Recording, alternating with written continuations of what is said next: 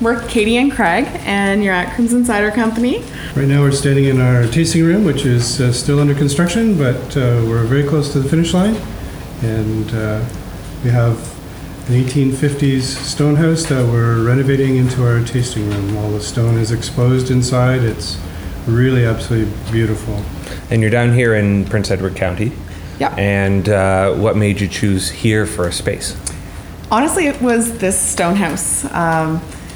So Craig and I had been looking at different places that we could potentially do a cidery in, and we saw this on MLS, and we didn't really look at it seriously because we're like, we can never afford it. It's never going to happen.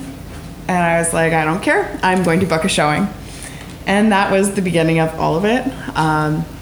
So we booked the showing, we came down, fell in love with it, loved it even more than the pictures, and decided to look at a few other places and came back to this one, just kept coming back to this one, and we knew this was it.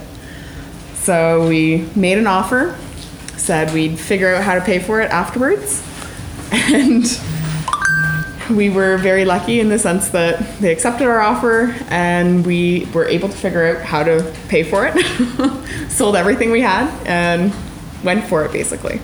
And if you, we'll have a couple photos of it. It's obviously not quite done here, but you can see the core of it, and it's a gorgeous space, and you've featured it in your logo, right? Yep. So the Stonehouse is actually our logo.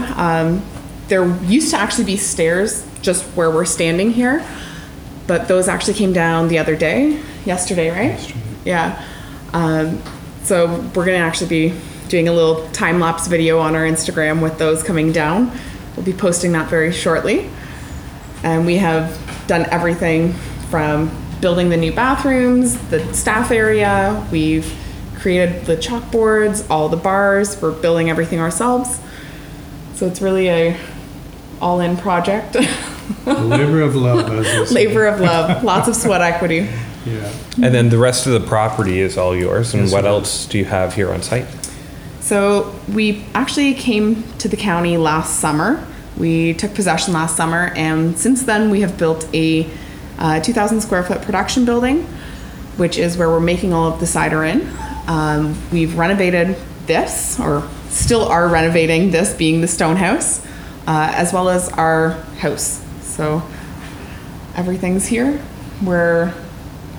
We've planted 5 acres of trees, and we're now farmers of trees and Tree farmers. Cider makers, and pretty soon we'll be working in the tap room and selling cider to the public.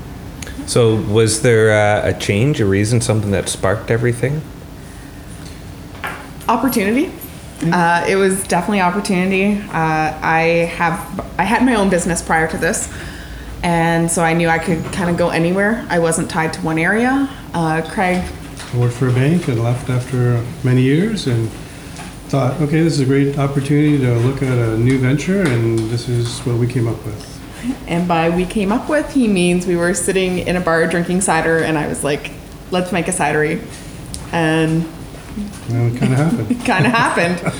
So no previous experience, or had you been sort of dabbling with homebrew and all that? We had homebrewed. Yeah, for years. But not on a commercial scale.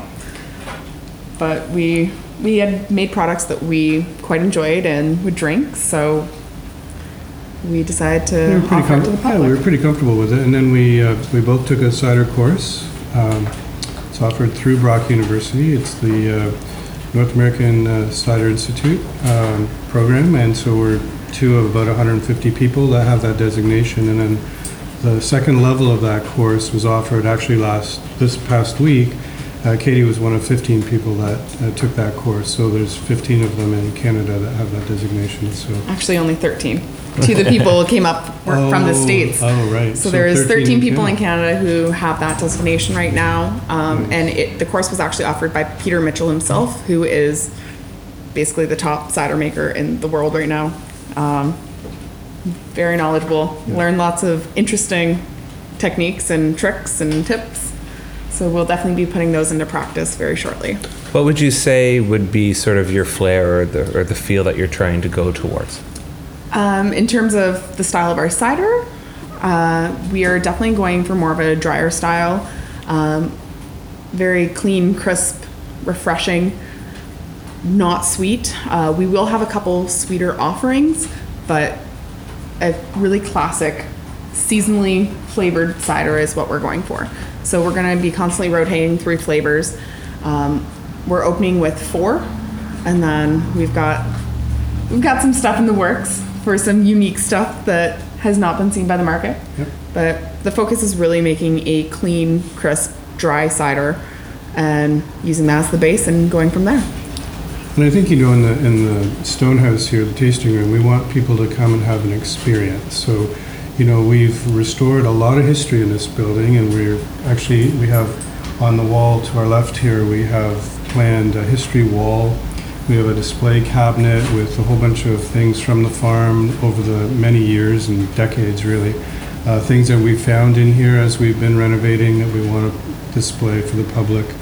We have a copy of the Tremaines map out of the archives in Wellington, which is just huge, and it's going to basically line the whole wall, showing all the properties and who owned them back in 1863. So really, we want people to appreciate the history of this building. So many people that still live in the county have a connection to it, and it's just an absolutely beautiful building. And we don't, we're not out to, sell tons and tons of cider and have people just walk away. We want them to appreciate what we've done and what we've restored, and really see the value in old buildings like this, and come through and enjoy themselves, so they'll come back.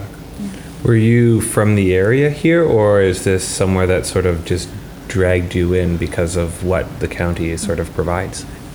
We weren't from the area originally. Like I said at the beginning, this Stonehouse is what sold us on the property and subsequently this area. We had both been coming to Prince Edward County for a number of years. I personally grew up on a small farm in Niagara. So I spent the first 20 years of my life there, and then I sort of went around for educational purposes and went to different cities, and we landed out here. Yeah, we love it out here. I mean, being here, you just see the draw, why people come here. It's attracting, over 2 million visitors a year. It's attracting a lot of new businesses, be it restaurants, wineries, cideries, whatever. It's a destination now, and it has been for a number of years, but I think it's growing in popularity, and so we're really excited by that. And I think it's a great opportunity for someone who wants to start a business. It's a wonderful area, and the locals are very supportive, and we've really enjoyed our time so far here. It's been great. Made a lot of entrepreneurial friends on the way too, for sure, which has been really cool. And we noticed that when we took a tour through here last year, that it was very positive. People lending equipment, advice, a hand to help out, a lot of support when it comes to the processes, but also where to go in order to get sort of supplies, and where to go after one stop onto the sort of next sort of things. So we've got our little dog here, and that was sort of the draw of coming back. And we've talked about retiring early, and we're early to mid 30s, so we can't really talk about that right now. But so with the production that you have here, what's the plan? Is it to stay local to feed the area here? Are you looking to grow larger? Where would you like to see your product end up? Ideally, we just want to sell here from the farm. We're not interested in going to like the LCBO. We really want to keep it local and basically farm to table. That's the inspiration behind our products. We are doing seasonal flavors, so if peaches are in season, we may have a peach cider. And when it's gone, it's gone. We're not looking to do the volumes that you have to get into the LCBO. That's not what we're looking for. Maybe supplying a few restaurants that are local, that sort of thing, but... And if it grows, it grows, but that's not our immediate plan. Yeah. Our immediate plan is to ramp up production, to, hopefully sell cider to people that come through and they enjoy it and will come back maybe, and as Katie said, stay, pretty local for now. Yeah, stay true to our roots. Yep.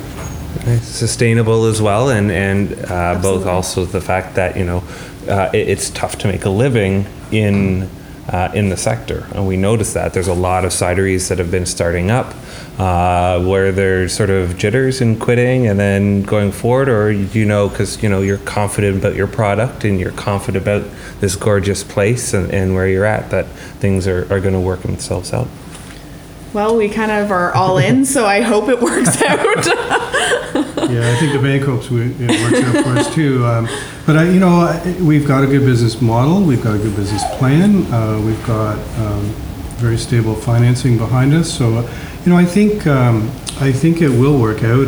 The location is just tremendous. So, besides our business model and the experience we want to sell to people, we really have location and the gorgeous premises on our side, and a good product.